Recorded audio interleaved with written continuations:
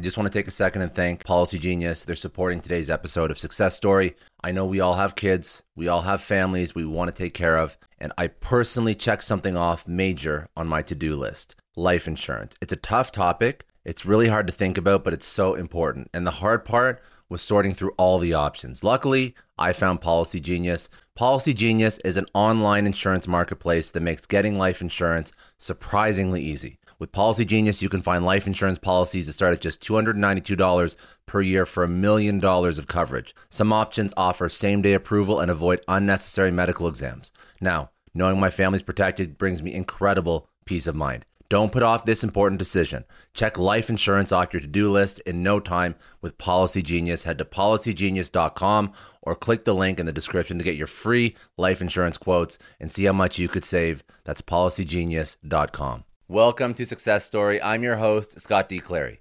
The Success Story podcast is part of the HubSpot Podcast Network. The HubSpot Podcast Network has incredible podcasts like Entrepreneurs on Fire, hosted by John Lee Dumas.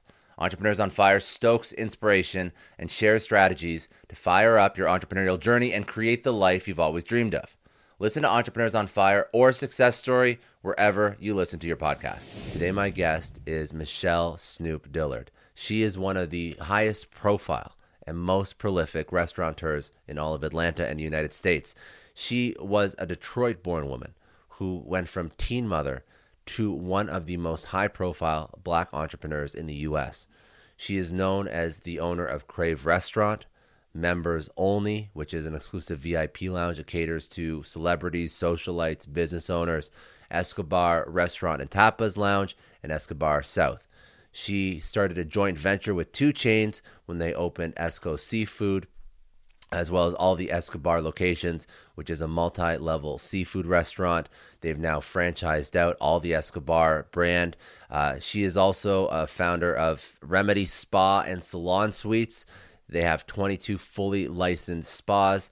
They've opened 3 locations through Metro Atlanta. Also, they've opened that up for franchising opportunities. She had a tough time coming up. A kid very early on, serial entrepreneur, got screwed by a lot of her business partners. She's had to overcome a lot of prejudice to establish her businesses, but she is dominating the food, beverage, and nightlife scene. So we spoke about her origin story.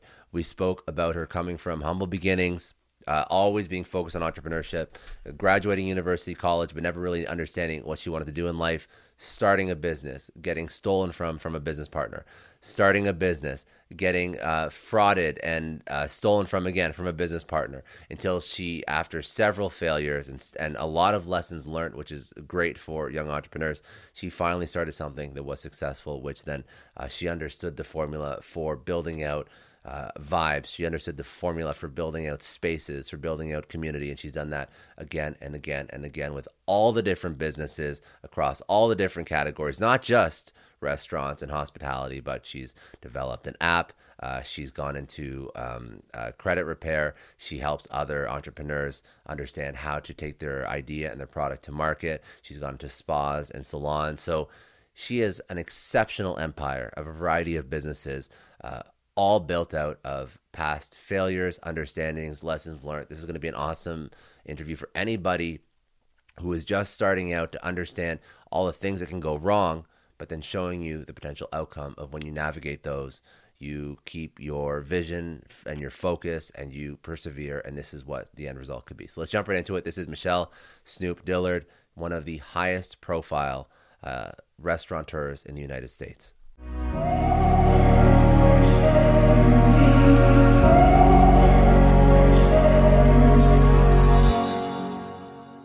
So for me, the one thing that kind of pushed me into the direction of wanting to be a business owner, I'm not sure if it was just one thing. I think honestly, I just was kind of like born with the hustle because of my parents and their origins and where they come from. Growing up in Detroit, I used to always tell my mom that I was going to own a lot of businesses and take care of her when I got older.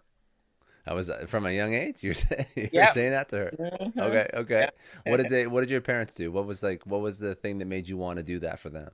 My dad, he actually was in the streets. He was a hustler. He was a drug dealer, but just on a very major scale. And my mom, she lost her mother and sister at a young age. Was kind of a, I'm not gonna really say a orphan, but bouncing around from house to house at 15. And she ended up getting her degree in nursing. She's now a nurse practitioner, and just has always been a really, really hard worker. Someone I could look up to. Yeah, and I guess that definitely, when you see people working their ass off like that, but like, they're still having a tough time. Like they're not like not mansion, not like really making tons of money. You respect that, but then you Mhm. translate that into like any sort of entrepreneurial journey, that work ethic, and then that's a good basis for you. So talk to me about as you grew up, like you didn't have a dad who was in like hustling, like selling drugs. That's not traditional, like pathway into entrepreneurship. So where did you go? What did you do? What's the job? What's the thing that you started first? Like what's the thing that sort of carved out your own career so you didn't go in other directions? Right, right, right. So I went to Vanderbilt University in Nashville, Tennessee. I actually started there at the age of 16. Graduated at 20. I had a degree in economics, but just like a lot of people that even when they go to college or major in something, I still totally did not know what I wanted to do with that degree when I graduated. Everyone, everyone. It was like literally, week after graduation, just kind of like applying for random jobs that required you to have a degree. It's like, okay, well, yeah, I can do this or I can do that.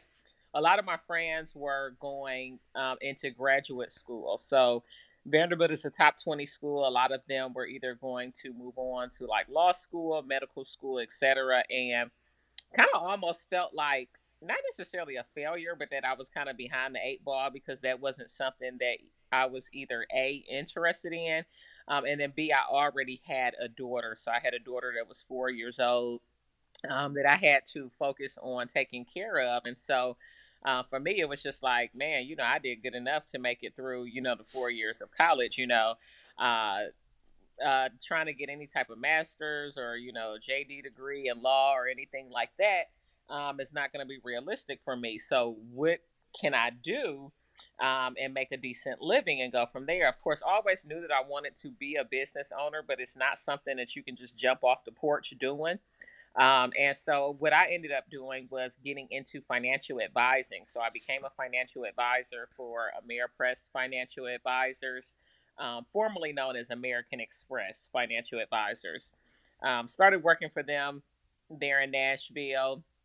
Um, Really, really enjoyed that. They decided to close their office. And by way of doing that, I actually just got to meet a lot of people in different careers and help, excuse me, help them plan out their finances, their retirement plans, etc. And so um, it showed me that it doesn't necessarily matter how much money you make; it's what you do with it. Mhm. I was sitting down with doctors that maybe had 20 grand to their name, and then would in turn sit down with a teacher who had 200,000. That she had hustled to save up and made good decisions and things of that nature. So I believe that that was a good foundation for me because number one, it taught me that you can't judge a book by its cover. Just because somebody is in a lucrative career or field, it doesn't mean that they're wealthy or that they're doing the right things with their money and their finances.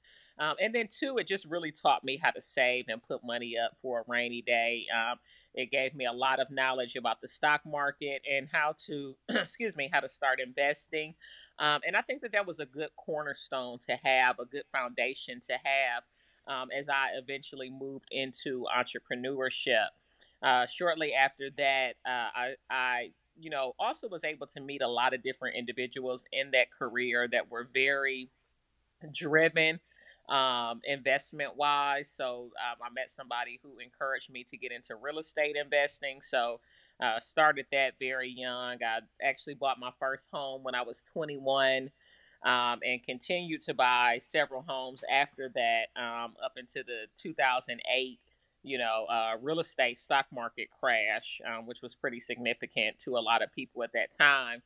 And during that time is when I actually kind of found my entrepreneur way. And I started, one of my first businesses shortly after that, which was a newspaper that I did. I ended up doing that all throughout the southeastern part, of the country. And it wasn't something that was just like super, super financially lucrative, but it taught me how to run a business. It taught me how to manage employees. And it taught me how to look out for different things because I actually ended up going through, some betrayal in that business from some of my staff and different things of that nature. So, Um, so I want to understand some of the first things that you learned, like going into entrepreneurship, but also, like you come from a financial advisor background, you put money into real estate, very very safe. Like you're thinking about safe and security, and you're trying to figure out like you've seen all these people screw themselves over by spending their money in stupid places. hmm But then you go into entrepreneurship with it, which is like one of the riskiest things you could ever do. Like I mean, if you throw money into a non-profitable, non-cash flow generating business, I can totally screw you. Lose a lot of money there. So right. what made you want to? Was it just because like the recession? And you're like, you know what, like it's now or never. Like I'm gonna bet on myself. I'm gonna risk, the money that I have saved. Was that the mindset, or why did you not just navigate the recession, buy more homes, do more I think safe it's just stuff? Yeah, I think it's just how I am. For one, it wasn't a good time to buy more homes because, the real estate market was crashing and it was hard to get loans at the time. One of the reasons why the real estate market crashed in 2008 was just not due to the recession, but also because of the loan industry, the lending industry, and how they were just kind of lending money to any and everybody. I mean, at that time, before that happened, I was buying like two houses a month. I was just like, okay, well, That's not before bad. one hits my credit report, I'm gonna buy, a couple more at the same time. So, kind of finagling the system. But for me, the reason why I didn't kind of stay into it, I think just I've always kind of had two sides to me. So, kind of this professional side, and then I guess more so like this alter ego of Snoop that's kind of drawn to like the entertainment industry and nightlife and things of that nature. So I felt like that was a good time and was kind of being pushed into it. Back then a lot of people didn't really understand that when you're in a bear market. That it's still a good time to invest into the stock market. You're basically buying stocks that are on sale, but a lot of the clients that I had, they were really scared to continue investing. It was hard to continue to try to invest. To try to convince new people to invest. So the financial advising industry had just kind of slowed up a little bit for me. It wasn't exciting for me. And I think that that's what kind of led me to try my hand at some different things. And so I really went from one spectrum to the whole other end of the other spectrum. So I was doing, the real estate, the financial advising, and I ended up saying, hey, I'm actually going to do a calendar with 12 models in Nashville, Tennessee. And so that was what I did. That's what I did in 2008. And as juvenile as it may sound, that ended up opening up the doors to the nightlife and hospitality industry that I'm currently in today. That has made me very successful. 100%. We're gonna go into that for sure. I want to go there yet though. I want to understand the stuff that you had to deal with, like the people that betrayed you, the things that screwed you over, like the things that you go into entrepreneurship and like shit hits the fan. What were those things? How can you avoid them? Like you're going into entrepreneurship for the first time ever. I think that's like incredibly valuable. So what happened? Like you had some stuff that was successful, obviously not as successful as you are now when you hmm started to go into entrepreneurship. But what are the bad things that happen? What are the things people should look out for? Yeah, sure. So when I did my newspaper company, so that was it was a mugshot newspaper. So back in the day, they used to have these mugshot newspapers that would come out once a week, publications that would have pictures of people that had been arrested the week before, and it was kind of like a guilty pleasure for most people, sitting up, uh, laughing at or partaking in someone else's misfortune, of their mistakes, and it honestly wasn't even something that I was proud to be doing. It was something that I viewed as a good business idea. There was another paper that I had seen, and in Chattanooga, Tennessee. So back at the time, I'm still living and working in Nashville. I had seen this paper in Chattanooga, Tennessee, me and a couple of my coworkers, and they convinced me that this would be a good idea for something for us to do in Nashville. I was all on board. It was me and two other guys. One of the guys, he ended up moving back home. He was kind of having some financial issues, and so it just left me and this other guy named Andre to do it together. He was from Detroit as well. And a little bit after, we got started and kind of kicked everything off, and I actually paid the majority of the expenses to get the business going. And shortly after, we kicked everything off, he starts stealing, from the company. So, of course, we were supposed to be, we would place newspapers in various gas stations and convenience stores, and they would pay us on consignment. So we would go back. Let's say the paper was being sold for $1, we may give them like 20 cents per copy, So we would go and pick up, the papers from, all of the stores that were carrying them. Maybe we would split the route, so he's picking up from a certain amount of stores, I'm picking up from a certain amount of stores. Well, his money was always off. It got to the point, he had me locked out of the bank account. He had like changed the passwords to the online banking, and was just being very facetious. And I had one conversation with him, bringing this stuff to his attention, and of course, it was just always some excuse, some elaborate excuse as to why this happened or why that happened. And so it eventually got to the point. I mean, we had only had this company. We had only been in business, or maybe had did maybe 4 editions of this weekly publication.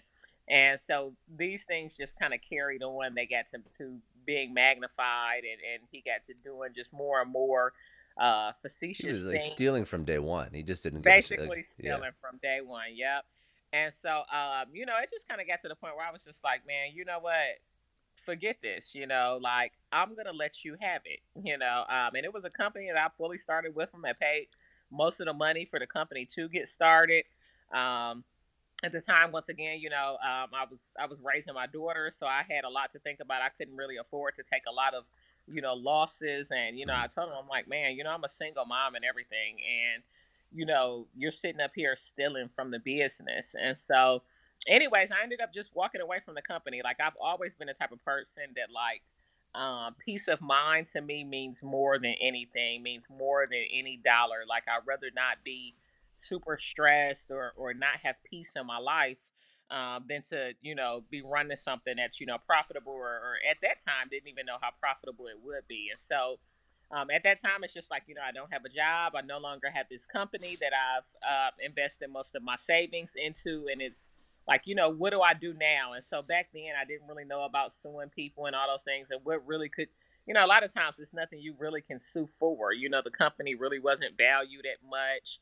I Yeah. could have got my investment out of it, maybe, but I probably would have spent more on an attorney in doing so. So, I just said I would let him have it, and that's what I did. And I went and I started a different newspaper in Knoxville, Tennessee. So instead of working right there locally out of my city, now I'm driving to Knoxville every single week to put out a publication there, and trying to do the same thing there. And I think Knoxville, I think maybe it was about a 2 hour drive, from Nashville, roughly two and some change or something like that. So I ended up starting my own paper there in Knoxville, Tennessee. I hired a guy at the time, this guy named Jeff. He was like much older than me. I kind of looked at him as like not even necessarily like a father figure, but maybe like an uncle or something like that, just because he was older. After we would finish working, we would go out to eat and talk and share life stories and things of that nature. And so this guy helped me to build my publication business up, and so we ended up having editions in Knoxville, Western Kentucky, Louisville, Bowling Green, Kentucky, and I eventually ended up expanding to Atlanta, and also to St. Petersburg, Florida, once I moved to Atlanta. So I probably had the publication going maybe for about a couple of years before I decided that I wanted to move to Atlanta, Georgia. And pretty much, the transition from Nashville to Atlanta was just, better quality of life, better dating pool, Hmm. just, Yeah. larger city, more Bigger going on. city. Yeah. Right, exactly. So, when I moved to Atlanta, I kind of wanted to be a little bit more hands off with the business. I felt like I had got the company where I wanted to be. I was excited to be in a new city, to meet new people, to discover, some of the things that Atlanta had to offer. And so I was pretty much allowing Jeff, I had given him a raise, and I was kind of allowing him to run the company at that point. And one of the biggest mistakes that I made was doing that, because what eventually ended up happening is about 6 months after I moved to Atlanta, um, I was actually speaking with some of my staff members in Knoxville. And so Knoxville, of course, is our base. It's our hub. It's where everything started. It's where our the person, the graphic designer that's laying out the paper, where he lives. You know what I mean?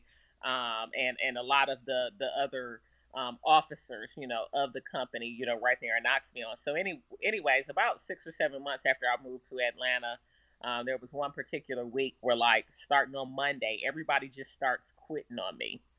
So the guy who lays out the newspaper, he quits on Monday.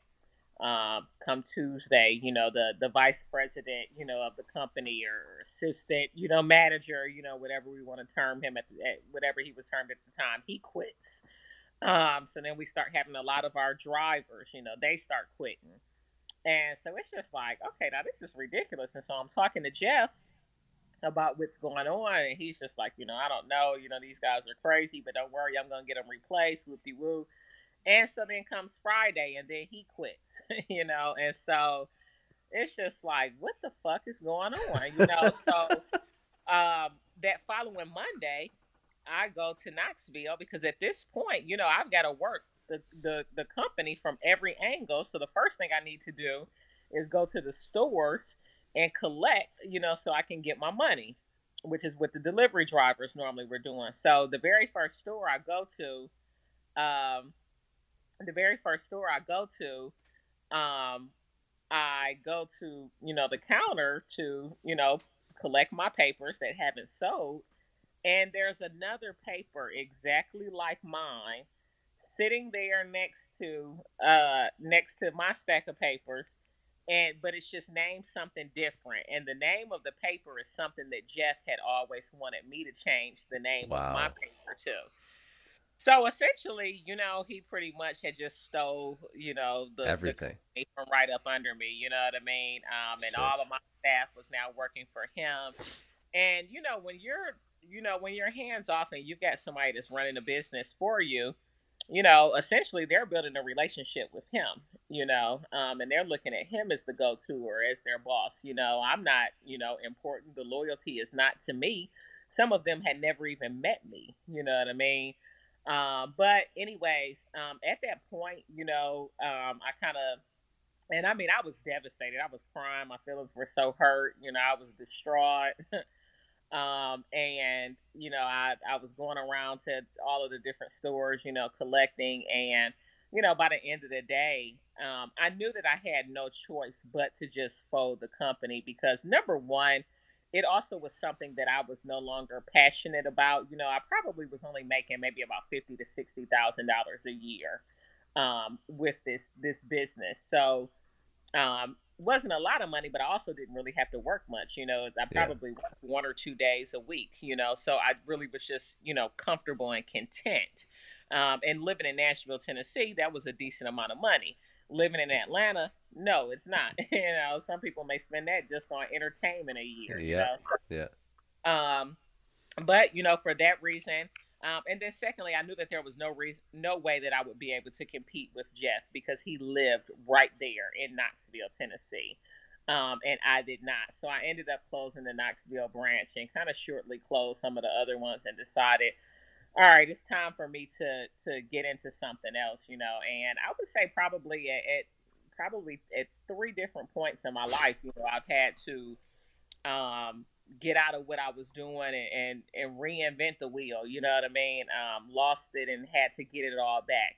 I know a lot of entrepreneurs listen to this show, and NetSuite has been a huge supporter for entrepreneurs, for business owners, because there's one thing that we all know. Business is about making money, and it's about your bottom line. And the less you spend on the nuts and bolts of running your business, the more profits you keep. But these days, everything is costing more. Supplies, people, shipping. It squeezes your margins, and I've been there, juggling multiple systems for finance, inventory, you name it, each with its own costs and its own set of headaches. That's why I made the switch to NetSuite by Oracle. It's changed our company. Think about it. NetSuite is one of the top financial systems out there. It puts your whole business on one platform, accounting, finance, the works. One data source for everyone. There's no more mismatched info. And because it's in the cloud, it slashes your IT costs. No more servers, no more updates. Just access NetSuite from anywhere. With one integrated suite, your overhead drops big time. And here's the real win. Efficiency. Everything's connected in NetSuite. Costs are ridiculous lately. Find a proven way to reduce your expenses and get better performance out of your team. It's a no-brainer, and that's what NetSuite offers. Over 37,000 companies have figured this out already. You have to join them. Right now, through to April 15th, NetSuite's got an incredible, flexible financing plan. Check it out and see the savings yourself at netsuite.com/Scott Clary. That's netsuite.com/Scott Clary. I don't know about you, but the idea of being harassed, scammed, or even worse, all because somebody found my personal information online, that's terrifying. Our political opinions, our addresses, even stuff about our families, it's out there for anyone to grab. And did you know that data brokers are allowed to sell information on over 98% of Americans? It's scary stuff. That's why I've partnered with Delete Me. I personally use Delete Me. They're a big friend of the podcast because I put myself out there online. So safety is a huge concern. It's really scary how easy it is to find someone's details and information, but Delete Me creates a layer of protection that we all need. You tell Delete Me what you want gone, and they make it disappear from those sketchy data broker sites. And Delete Me doesn't stop. They constantly monitor the web to keep your information off those lists. It's like having a privacy watchdog that never sleeps. You need to take control of your data and keep your private life private by signing up for Delete Me. They're giving a special discount for all Success Story podcast listeners. Get 20% off your Delete Me plan when you go to joindeleteme.com/success and use promo code success at checkout. The only way to get 20% off is to go to joindeleteme.com/success and enter code success at checkout. joindeleteme.com/success. Hey everyone, I just want to take a second and thank the sponsor of today's episode, Heaven Hill Bottled and Bond Bourbon. Now, I don't have a lot of liquor sponsors on this show. Heaven Hill Bottled and Bond is actually one of my favorites. I've drank it for a few years now, and this is why we actually decided to work together. Heaven Hill Distillery, family owned since 1935, is a great entrepreneur story too. So there's 5 brothers. They filled their first whiskey barrels back in 1935, and their legacy still lives on today. Heaven Hill Bottled and Bond is aged over 7 years. That's 3 more than required by the Bottled and Bond Act of 1897. This means the best quality, the best purity, and the best consistency. This is not just average bourbon. It's the winner of the double gold medals at multiple 2023 World Spirits competitions, and they've won the very prestigious Triple Still Award. It's a very big deal in the liquor and bourbon world. Heaven Hill Bottled and Bond boasts an exceptionally smooth oak flavor, while its aroma offers a sweet blend of caramel and smooth vanilla. If you love bourbon, you need to try Heaven Hill Bottled and Bond. Available nationally, look for a bottle at your local store. Heaven Hill reminds you to think wisely, drink wisely. Think back to your last few days in the office. Did any of them leave you feeling really accomplished? Not the kind of day where you're running around like crazy, but where you've made real progress on something that matters. Because being busy doesn't always mean being productive, and I bet we've all been there. And maybe it's time to rethink what it means to get things done. Today's episode is sponsored by Belay, and what they help you do is, instead of getting sucked into emails and to-do lists, they help you delegate tasks and focus on big goals. They can connect you with top-notch US-based talent who are ready to take on those time-consuming tasks that bog you down. Let's be real. There are way more important things you could be doing than bookkeeping or wrangling a packed inbox. They have virtual assistants to handle all of those pesky administrative tasks, or accounting professionals to take care of all your financials. But here's the best best part. You don't have to waste weeks searching for the right person. Belay's personalized matching service works quickly, sometimes matching you with the right talent to take stuff off your plate in under a week. Are you ready to try a different way of working? Check out Belay's list of the top 25 things you can delegate to a virtual assistant. It might just change your business and your life. Text SUCCESS, that's SUCCESS, to 55123 to get the list and to start transforming your to-do list with Belay. Thank you so much, Indeed, for sponsoring Success Story. For all business leaders out there, Indeed is a lifesaver. See, we're always driven by the search for better, but when it comes to hiring, the best way to search for a candidate isn't to search at all. Don't search, match with Indeed. If you need to hire, you need Indeed. Indeed is your matching and hiring platform with over 350 million global monthly visitors, according to Indeed data, and a matching engine that helps you find quality candidates fast. You're going to ditch the busy work and you're going to use Indeed for scheduling, screening, messaging, so you can connect with candidates faster. And Indeed doesn't just help you hire faster. 93% of employers agree Indeed delivers the highest quality matches compared to other job sites, according to a recent Indeed survey. Leveraging over 140 million qualifications and preferences every day, Indeed's matching engine is constantly learning from your preferences, so the more you use Indeed, the better it gets. Join more than 3.5 million businesses worldwide that use Indeed to hire great talent fast. And listeners of this show will get a $75 sponsored job credit to get your jobs more visibility at Indeed.com/Clary. Just go to Indeed.com/Clary right now and support our show by saying you heard about Indeed on this podcast. Indeed.com/Clary. Terms and conditions apply. If you need to hire, you need Indeed. Because at that point, I probably was down to like my last $1,000 and really did not know what I was going to do. You know, I was about 25, 26 at the time, and really didn't know what I was going to do. I started a little T-shirt company. I had a girlfriend at the time who owned a boutique. Had me and my daughter selling smoothies in her boutique. My daughter's outside selling waters. I mean, just like really everything. Like rut hustling, you know what I mean? Just trying to like put food on the table, you know, and keep, you know, the rent paid and things of that nature. So started doing that, and then I had also, you know, at the time I had one house that I was flipping.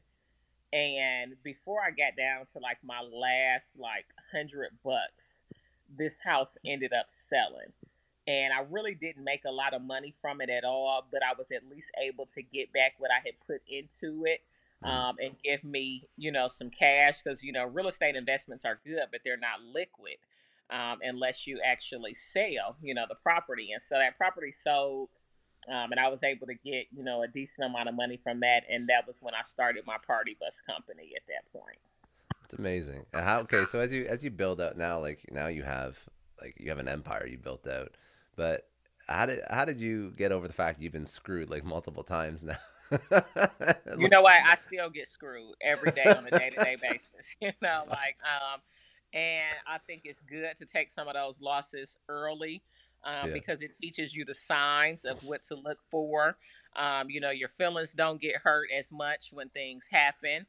And, you know, it's just a part of it. You know, I don't think I know anybody that's successful or any business owner that has not been screwed over. So nothing is going to make me so special to be the first one who hasn't. I just want to take a second and thank the sponsor of today's episode, HubSpot. Now, if you want to organize your business, you need a CRM. If you actually want to grow your business, you need HubSpot CRM. With HubSpot, your sales, marketing, customer service, and ops teams will have access to all the same dynamically updated data, so they won't get their wires crossed on where a customer is in their journey or how to convert them. Plus, HubSpot CRM is easy to buy and easy to use, so you don't have to waste valuable time onboarding your teams or managing software, and you start seeing value right away. Learn how HubSpot can help your business grow better in 2023 and get a special offer of 20% off on eligible plans at HubSpot.com/successpod. No, I appreciate that. Okay, so now you're starting to move into nightlife and hospitality. So, yep. you've jumped into like newspaper, you jumped into real estate, you jumped into newspapers. I don't even know where I would start if I had to figure out like how to go into hospitality. So what are the steps that you figured out that you could actually be Yeah, so successful for at this? me, how I ended up getting into it, Scott, is remember I told you about that news that calendar that I did, Yeah. and like I said, as juvenile as it may sound, it was a calendar where I featured 12 different women. Well, after that, I started a model management company. So for me, it was always how to get to the top and how to make the most money. All right, so it was producing a calendar and selling a calendar. Then, okay, well, I'm going to manage these models and I'm going to get them other gigs and make other money from that. All right. Then it's like, okay, with selling this calendar, how can I really get this calendar off? So I decided to have the models host nights at various different restaurants and lounges and nightclubs, and they would sell the calendar to different guys, that would come out, to these bars and clubs. Well, as I'm in the lounges and clubs and restaurants watching this being done, I'm seeing how busy, these venues are. And I'm like, hey, I want to be a bar owner. I want to be a club owner. I want to be a restaurant owner. This is where the money is. I'm just selling these little rinky dink calendars, Yeah. going home with a few $100s. Man, I wonder what this guy is making, because it's 50 people in here, or it's 100 people in here. So that is what inspired me to want to open up my own spot. And I actually opened up my own spot at the age of 24 in That's Nashville. so young It though. was, That's yeah, super young. I didn't know shit. It was Yeah. a huge bust. I was relying on other people to kind of teach me the game. I didn't get the right permits. Went ahead and opened up anyway. Grand opening, grand closing within 2 months. Lost my Shit. whole entire investment. Yep. So, so when I moved to Atlanta, my thought was, man, I'm not getting back into that. That was such a nightmare. I did so terrible, but I always thought, but it was fun, for the little 2 months that it was Yeah. open. But man, I was terrible at this. I lost all this money, didn't know what I was doing. But once I moved here, and after I started that party bus company, I got into promoting, and just throwing parties at various lounges and things of that nature. And so then, right again, I'm right back in these lounges and these restaurants, and it's like making me curious as Yeah. to what it would be like to be an owner. And so eventually said, you know what, I'm going to try this again. I was young, I did it wrong the first time. I learned some lessons from it. Let me try to take what I learned, and turn that into something else. And so I ended up opening my first spot here in Atlanta. It was called the Hookah Hideaway, and it was wildly successful. Can I I ask think at why this though? Like time, why was that one? Why was that one wildly successful? Like why did there's so many damn restaurants and they're all right. probably tough and the margins are tough. Like what makes that one successful? What was the secret? Um, that one, I think number one. I mean, I gave that spot my heart and soul. I was there every single day for the Hmm. first 2 years. So I think when you have an owner that's dedicated like that, nobody is going to run your business the way that you would run it. So I think that played a big part of it. To the location, it was just a really good location. It was a super small spot. When I tell you, Scott, this place was not even bigger than 1,200 square feet. That's small. But the good thing about it is that it allowed everybody to get to know everybody. So it was kind of like a Cheers neighborhood bar. It would definitely put you in the mind of it. Like, you didn't even have to know anybody to go there. You were going to meet tons of people. We were able to kind of create a patio. And I mean, literally in the summertime, this place was just like a block party every single weekend. We were able to stay open after hours. We weren't necessarily supposed to, but we did, and we got away with it for 5 good years. But we had some great food. I brought some stuff from some concepts from Nashville. As far as Nashville has its hot chicken. At the time, that had not Mm-hmm. caught on nationally like it has now. And so we were selling hot chicken there, and that was a big hit. And I think also just the hands on that I had with that location. I hired every single person myself. And you just can't beat that when you have a owner that is running the spot themselves and willing to put in that grit and that time. And I want to say I think I was probably about 28 when I opened that spot up. And that's the first time you ever were successful in hospitality, basically. So like now you're realizing your dream. So where does it go from there? So now you have one. You found like this like community place, like this like little hole in the wall, but it's like it's you did a couple things that were obviously very good. You brought in good food. You created a vibe. Like I feel like where a lot of people miss the mark on hospitality is they feel like they can copy and paste that, but then the copy and pasted version is shit, and then it's Right. not the same, and it's a different crowd, different. But you've done it like repeatedly now. So what's the formula you use to open the next one, and the next one after that? You know what? It's you said something that's so important, a vibe, creating a good vibe, good music, good decor. Um, people love spots with patios, making sure that the food is good, the food has to be good, the customer service has to be good. And, first and foremost, you've got to have a good location, because you can have all of those things, but if you've got a shitty location that's hard to find or hard to get to, or doesn't have any walk up traffic, or it's got terrible parking.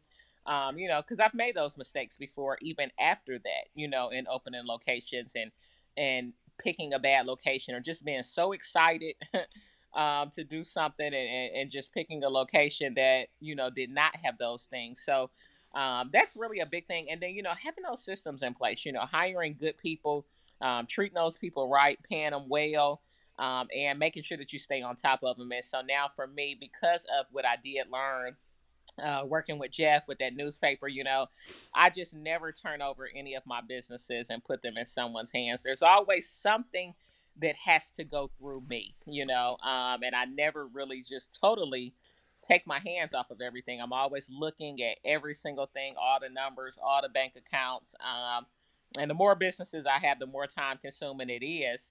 Yeah. And, but I've learned now the difference in now of me in that first restaurant and being there every single day. At that point, I was working in the business. Now I've learned to heavily work on the business versus working in the business. Which is smart. But then how do you find those people that you can trust to work in the business for you? You know what? With trust, that's something that's built and earned. And, I don't think anybody has the formula to be able to find people that you trust. You just hire people.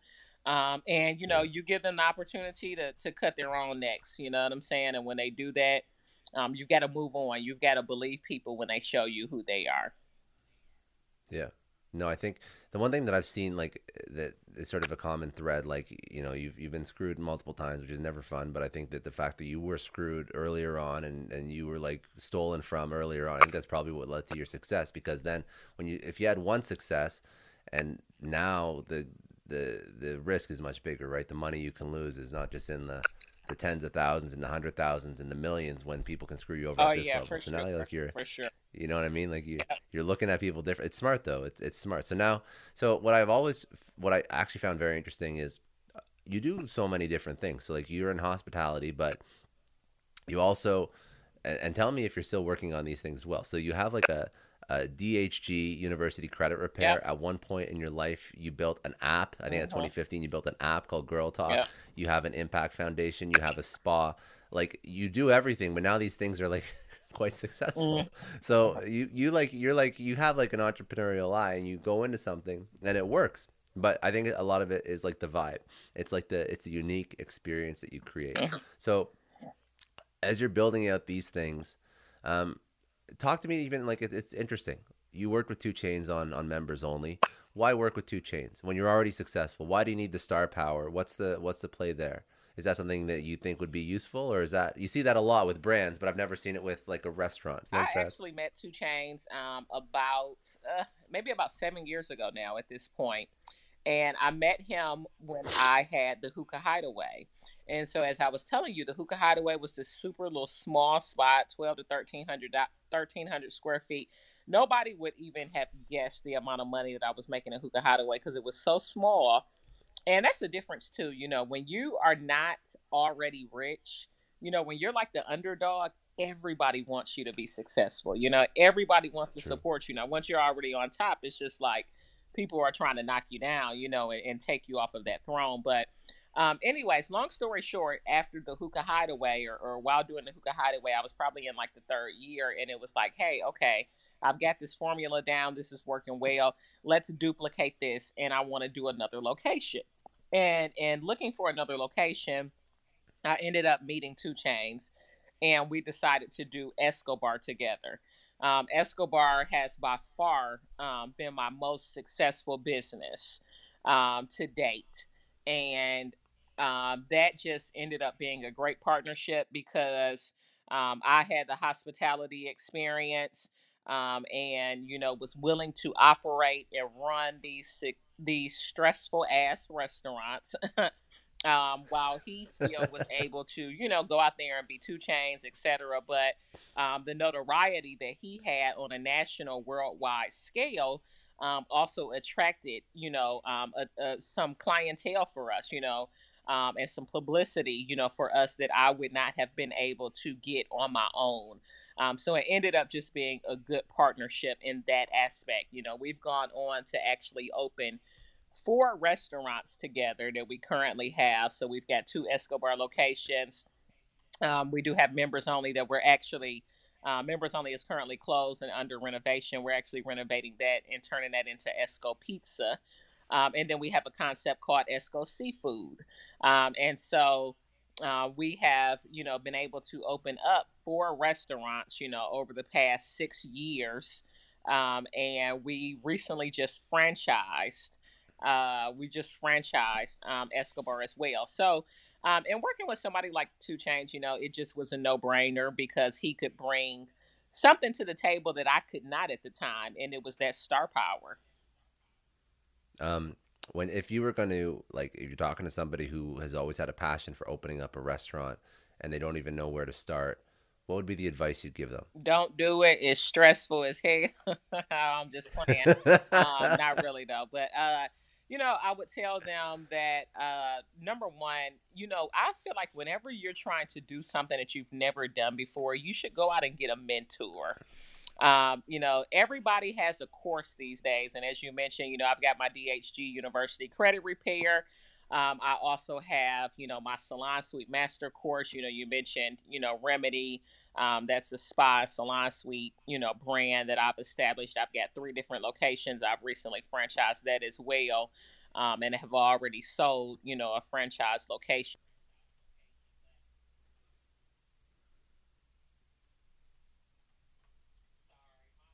Crazy right now. Whenever you're looking to get into something, that you've never done before, you need to do some research. Otherwise, you're going to get into it and you're going to end up wasting a lot of money, and probably getting taken advantage of when it comes to the restaurant and hospitality industry because, your money goes through so many hands before it actually touches yours and hits your bank account. So, one thing I say is a lot of restaurant doors get closed by the staff, stealing, giving away stuff. And it's not just the bartenders and servers; it's some of your managers and management staff as well. So, I would recommend for somebody that's looking to get into this industry to start off with a mentor, maybe take a restaurant ownership course, do your research before deciding which course to take. But those are some of the things that I would advise, so that you can know exactly what it is that you're getting into. There's a lot of things to do these days. I primarily push my salon suites because the restaurant industry, I started off working, 70, 80 hours a week. People don't want to do that shit these days, and why should you when there's other things that you can get into and make good money as well, have peace, not have to worry about every single person in the building stealing from you, and still make good money. You know what I mean? But have a business that's will allow you to have semi absentee ownership. And in the restaurant Mm, industry, you will never have that. that's interesting. No, it's good advice for people because I think that it's an industry that's always been difficult to succeed at. But I just know you've done it, you've killed it. But it's interesting to say, like, even like you've killed it. Like maybe it's not like the best possible industry to go into right now because of Right. the amount of moving parts that you have to figure out. Well, also right now too, post COVID pandemic, it's Yeah. different now. labor shortages, food Yeah. shortages. So food costs is through the roof. It's hard to find good people that want to be in this industry right now. We're in the era of the Great Resignation era. So it's definitely a little bit more difficult than it's been in the past for sure. So okay, so I want to do a couple rapid fire to close this out, but before we pivot, like what's next for you? So like when do you want to double down on restaurants? You have Escobar, you're franchising, but it's difficult. So where do you want to take your entrepreneurial spirit that you've used in the past to start all these different brands and franchises and companies? What do you want to do in the future? A few different things, man. You mentioned it, the franchising. So I still want to be in the restaurant industry, but I want to help others open up their own restaurants and kind of consult them, and help them be successful and obtain some of the success that I've had. So definitely want to do that by way of franchising, selling franchises, via Escobar, as well as, my Remedy brand. I plan on expanding that more because that's a more of a hands off industry, where I don't have to. It's simple, it's easy, So I want to expand that further, and then I'm a venture capitalist. I invest a lot, so highly invested. Not only in the stock market, but I do a lot of investing in pre-IPO funds. So, like Turo, Airbnb, all of these companies prior to going public. So stuff like that is fun and interesting to me because you can make a lot of money Hmm. in doing that. And then, I recently got married, so Congratulations. focusing on my That's good. marriage, and having more kids, Yeah. and helping my wife, to achieve some of her career goals. Do you like now that you've built up this empire, do you find that what makes like what like when you make the money it's great, but now like when you're married and you want to have like a larger family, stuff like that, priorities change. So how do you manage that as an entrepreneur? It does. It does. It totally changes. For me now, it's not about as much as it is the dollar and cents. I'm not necessarily interested in trading as much time for money these days because, I do have something to come home to now.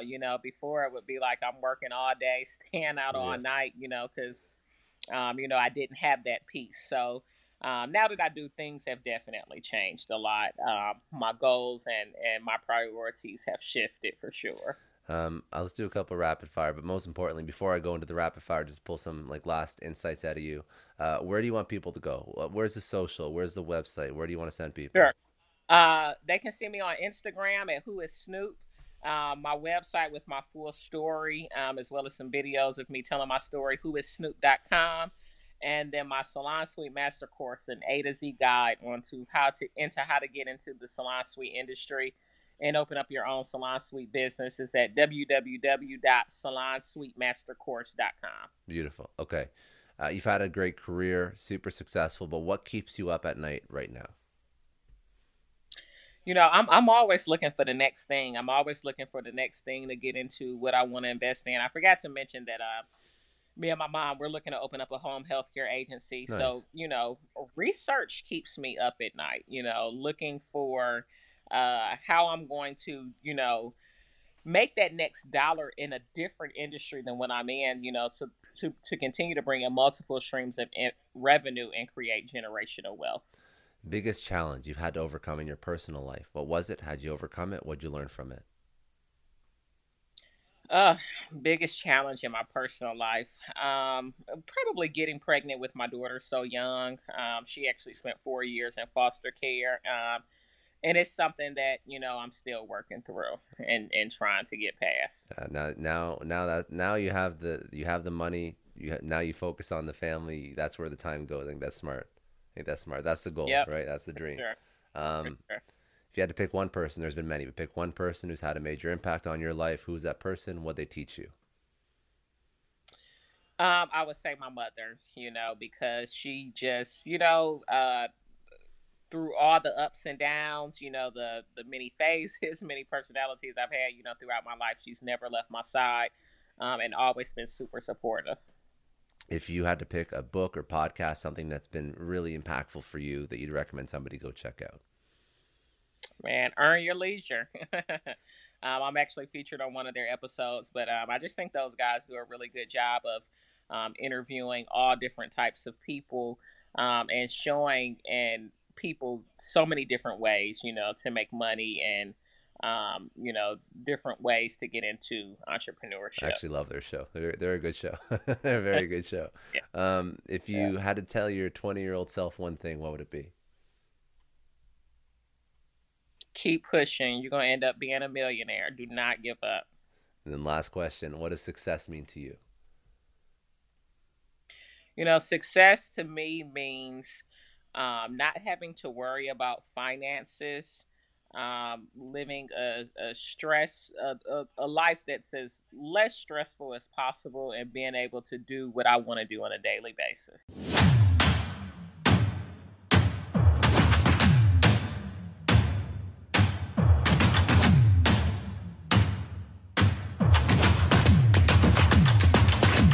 I know a lot of entrepreneurs listen to this show, and NetSuite has been a huge supporter for entrepreneurs, for business owners, because there's one thing that we all know. Business is about making money, and it's about your bottom line. And the less you spend on the nuts and bolts of running your business, the more profits you keep. But these days, everything is costing more. Supplies, people, shipping. It squeezes your margins, and I've been there, juggling multiple systems for finance, inventory, you name it, each with its own costs and its own set of headaches. That's why I made the switch to NetSuite by Oracle. It's changed our company. Think about it. NetSuite is one of the top financial systems out there. It puts your whole business on one platform: accounting, finance, the works. One data source for everyone. There's no more mismatched info. And because it's in the cloud, it slashes your IT costs. No more servers, no more updates. Just access NetSuite from anywhere. With one integrated suite, your overhead drops big time. And here's the real win: efficiency. Everything's connected in NetSuite. Costs are ridiculous lately. Find a proven way to reduce your expenses and get better performance out of your team. It's a no-brainer, and that's what NetSuite offers. Over 37,000 companies have figured this out already. You have to join them. Right now, through to April 15th, NetSuite's got an incredible, flexible financing plan. Check it out and see the savings yourself at netsuite.com/Scott Clary. That's netsuite.com/Scott Clary.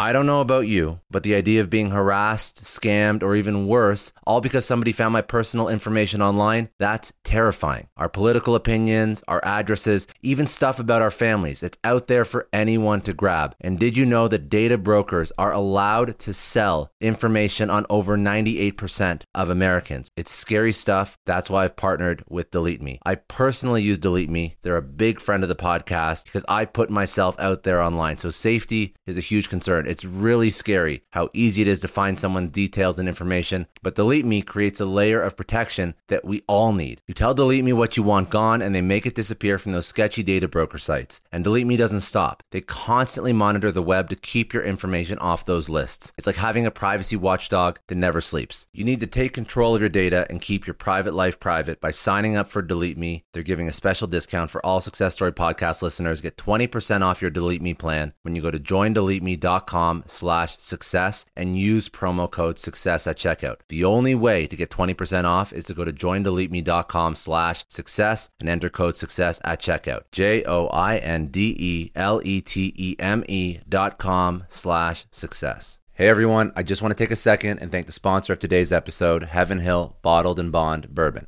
Now, I don't have a lot of liquor sponsors on this show. Heaven Hill Bottled and Bond is actually one of my favorites. I've drank it for a few years now, and this is why we actually decided to work together. Heaven Hill Distillery, family owned since 1935, is a great entrepreneur story too. So there's 5 brothers. They filled their first whiskey barrels back in 1935, and their legacy still lives on today. Heaven Hill Bottled and Bond is aged over 7 years. That's 3 more than required by the Bottled and Bond Act of 1897. This means the best quality, the best purity, and the best consistency. This is not just average bourbon. It's the winner of the double gold medals at multiple 2023 World Spirits competitions, and they've won the very prestigious Triple Still Award. It's a very big deal in the liquor and bourbon world. Heaven Hill Bottled and Bond boasts an exceptionally smooth oak flavor, while its aroma offers a sweet blend of caramel and smooth vanilla. If you love bourbon, you need to try Heaven Hill Bottled and Bond. Available nationally, look for a bottle at your local store. Heaven Hill reminds you to think wisely, drink wisely. Think back to your last few days in the office. Did any of them leave you feeling really accomplished? Not the kind of day where you're running around like crazy, but where you've made real progress on something that matters. Because being busy doesn't always mean being productive. And I bet we've all been there. And maybe it's time to rethink what it means to get things done. Today's episode is sponsored by Belay, and what they help you do is, instead of getting sucked into emails and to-do lists, they help you delegate tasks and focus on big goals. They can connect you with top-notch US-based talent who are ready to take on those time-consuming tasks that bog you down. Let's be real. There are way more important things you could be doing than bookkeeping or wrangling a packed inbox. They have virtual assistants to handle all of those pesky administrative tasks, or accounting professional to take care of all your financials. But here's the best part. You don't have to waste weeks searching for the right person. Belay's personalized matching service works quickly, sometimes matching you with the right talent to take stuff off your plate in under a week. Are you ready to try a different way of working? Check out Belay's list of the top 25 things you can delegate to a virtual assistant. It might just change your business and your life. Text SUCCESS, that's SUCCESS, to 55123 to get the list and to start transforming your to-do list with Belay. Thank you so much, Indeed, for sponsoring Success Story. For all business leaders out there, Indeed is a lifesaver. See, we're always driven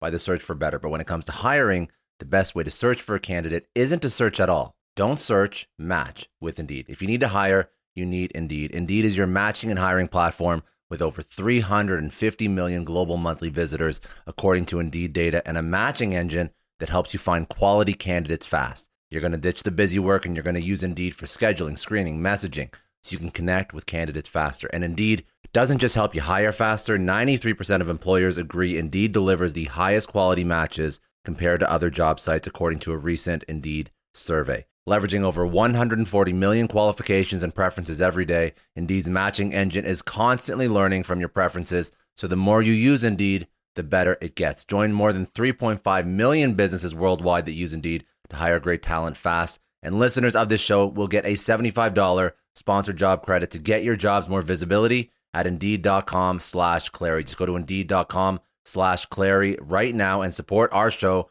by saying you heard about Indeed on this podcast. Indeed.com/Clary. Terms and conditions apply. If you need to hire, you need Indeed.